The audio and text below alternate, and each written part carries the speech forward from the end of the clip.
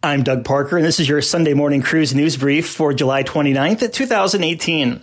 Carnival cruisers sailing from New Orleans will now find it easier making their way on board. Carnival Dream and Carnival Triumph are the latest cruise ships to receive the new keyless embarkation program.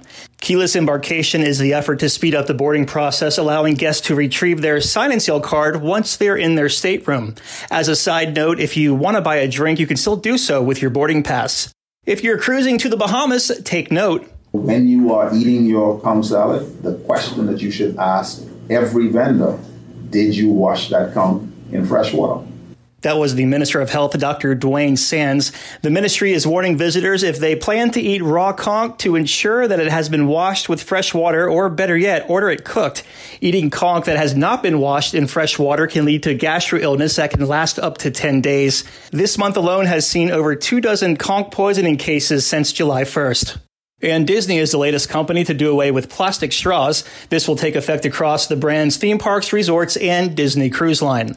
Celebrity Edge has officially started sea trials. The 117,000-ton ship will go through 60 different tests while she's at sea. Celebrity Edge is scheduled to be delivered in October and is sailing in the Caribbean this fall. And finally, Hawaii is back open to cruises after the volcano eruption on the Big Island this past spring.